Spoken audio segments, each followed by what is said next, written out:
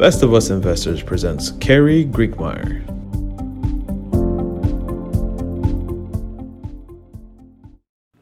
Hi, I'm Kerry Grinkmeyer. I'm a retired financial advisor. This is Best of Us Investors. We're a group of people who form together to form a tribe, a collection of people who have a common interest, and that is to make more money in the stock markets, in all investment markets, to keep more of what we make by understanding the tax laws, and then to pass on family wealth. I've talked to you a lot in the past about investing in the stock market, and I think there's a tremendous opportunity that's going to present itself in 2021 relative to real estate. And that is because of the pandemic, there are a lot of people who have lost jobs or have taken reductions in their income, and they're going to be looking to move. We also have the baby boomers, 79 million baby boomers who are retiring and want to downsize. So I started building homes. As a result of the pandemic, I have decided that I'm going to actually buy the house I'm building and turn it into a leased property. Why is that? Because it is a better way to accumulate wealth, and it gives me an opportunity as a result of this pandemic to move in and to offer a quality product in a quality neighborhood at a rate of rent that is going to support the property as well as build me equity in the property. I think a lot of people make the mistake of looking at rental property as a source of income. That's hard to do unless maybe you get into multiple dwellings, apartment buildings, and things of that such.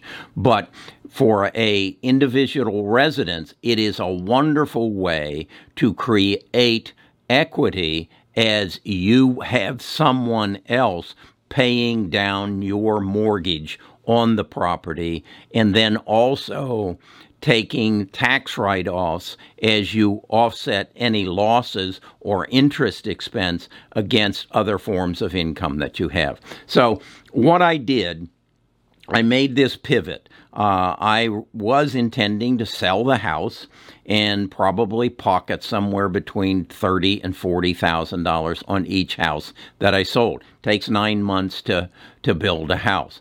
Instead, as a result of my learnings and my understanding of the coronavirus and the effects it's going to have, I'm going to turn it into rental property. So I want to share that with you in this video as how I'm doing it, and how maybe you can then learn from it and do it yourself. So what I did was build some spreadsheets, some Excel spreadsheets, so that I could plug the numbers in to see what I had to pay for, the house, and then what my mortgage payment would be, and how the numbers would work out. Then I created an amortization schedule to show me what my net effect would be over any period of time, what my equity would be, what my expenses would be, what my tax savings would be. So what I want to do right now is share that Excel spreadsheet with you. So let's go to the computer and take a look at it.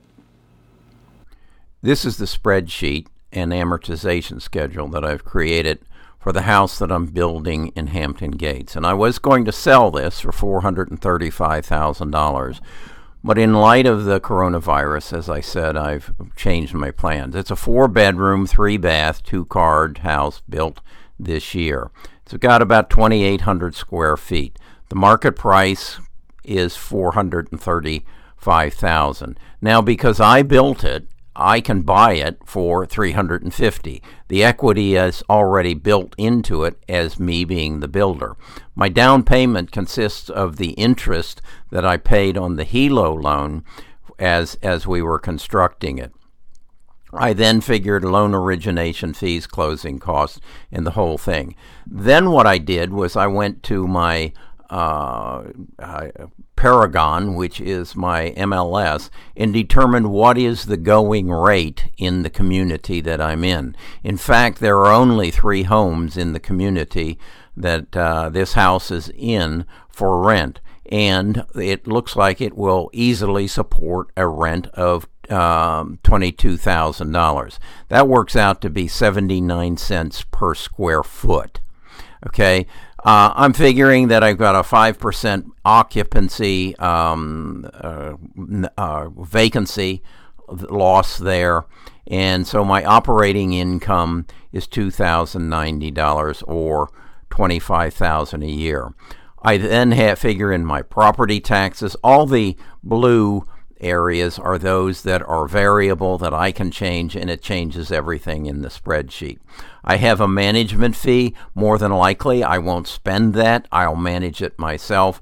And then I have a maintenance fee. And what I'm doing there is I'm having my lawn man go out and cut the grass every week. And then I'm also budgeting some in there for plumbing, for heating, whatever. On a new house, it won't be much. So there are my operating expenses, $5,600 for the year.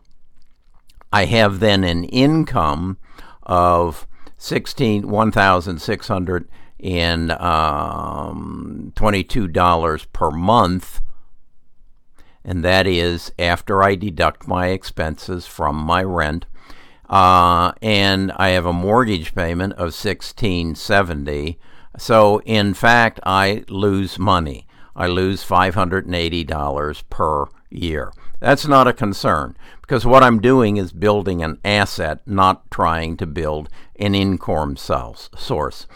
I then figure in I'm reducing the principal for about $6,000 a year, and I'm figuring the house is going to appreciate at about a 6% rate.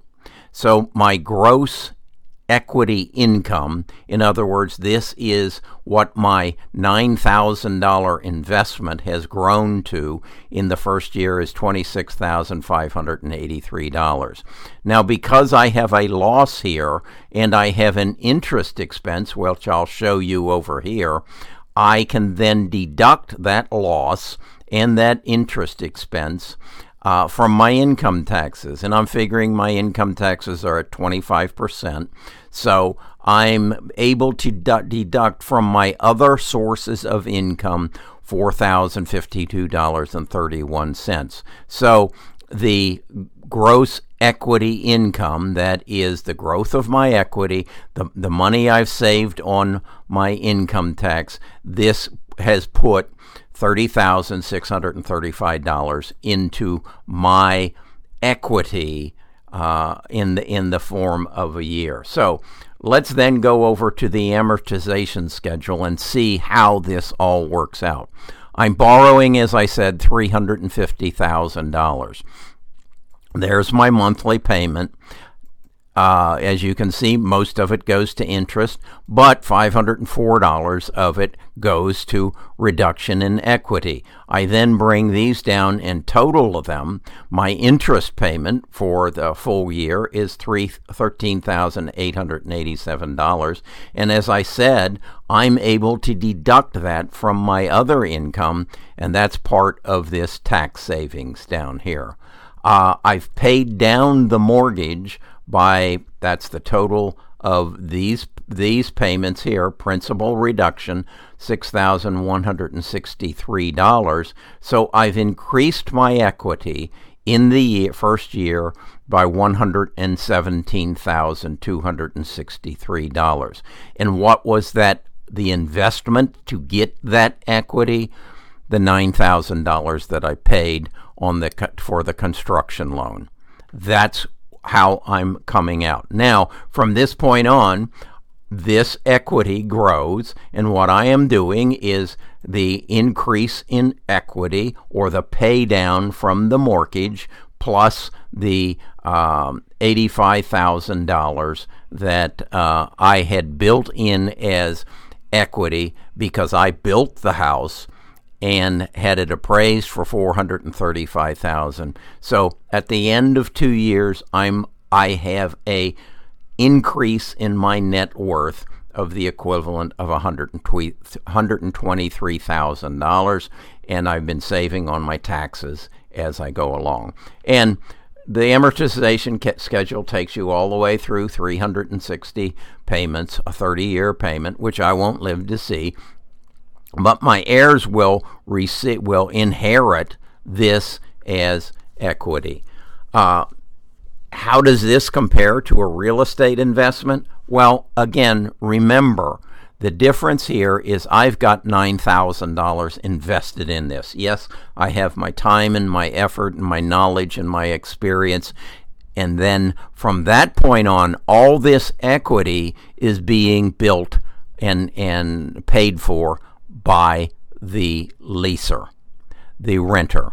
What I have to do to make this work is have it do my research, have it in a good neighborhood where I know I'm going to get appreciation and where I know I can get that kind of rent. Now, we'll talk about why I'm confident that I can get that rent here at my desk. Okay, that's where I'm going. The house is roughly 2.5 months from completion. I have, in fact, people coming to look at it, to buy it. I'm in a dilemma as to whether I will sell it to them or I will take the $30,000 or $40,000 profit that I'm going to make and actually turn it in and build another house. My inclination right now is I want a piece of rental property available come January the 1st or January the 15th, when I think the traffic is going to come looking for rental property in quality neighborhoods, brick homes with 2-car garages. This is going to be a 4-bedroom house in a very desirable neighborhood, a community, a zip code that only has 3 homes for rent at this point, adjacent to the most expensive neighborhood in Alabama, the Mountain Brook neighborhood, very convenient to the airport, very convenient to the interstate system. So I've done my research, and I've built the house. I've built the house that I would be willing to move into, and in a neighborhood that I would be willing to move into. The other real advantage is here, I have at my access some 47 lots. Now, some of the lots I'm going to sell, and they're going to be custom-built homes. I'm sure of that. I want that neighborhood to be no more than 33% rental property. I want most of the homes to be owner-occupied, and that will increase the value of the neighborhood. So that's what I'm doing. If you'd like to have access to the spreadsheets and the information that I've put together, you need to subscribe to bestofusinvestors.com. I will send you then the next morning a email that is my morning market, and attached to that email is going to be a link to the spreadsheets that I've created. And they're not perfect. I created them. I'm going to invite you to work with them.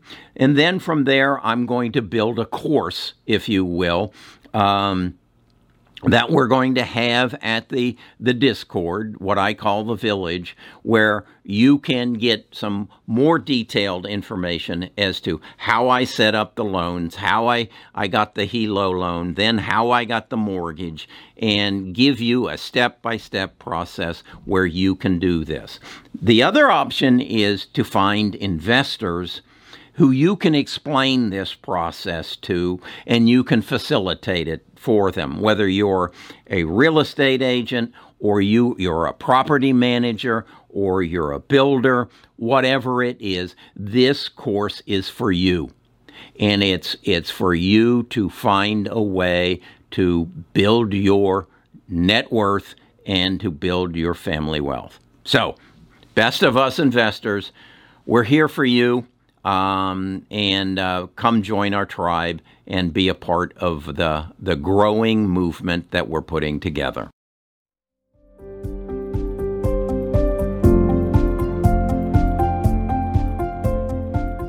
Tune in tomorrow for the next episode.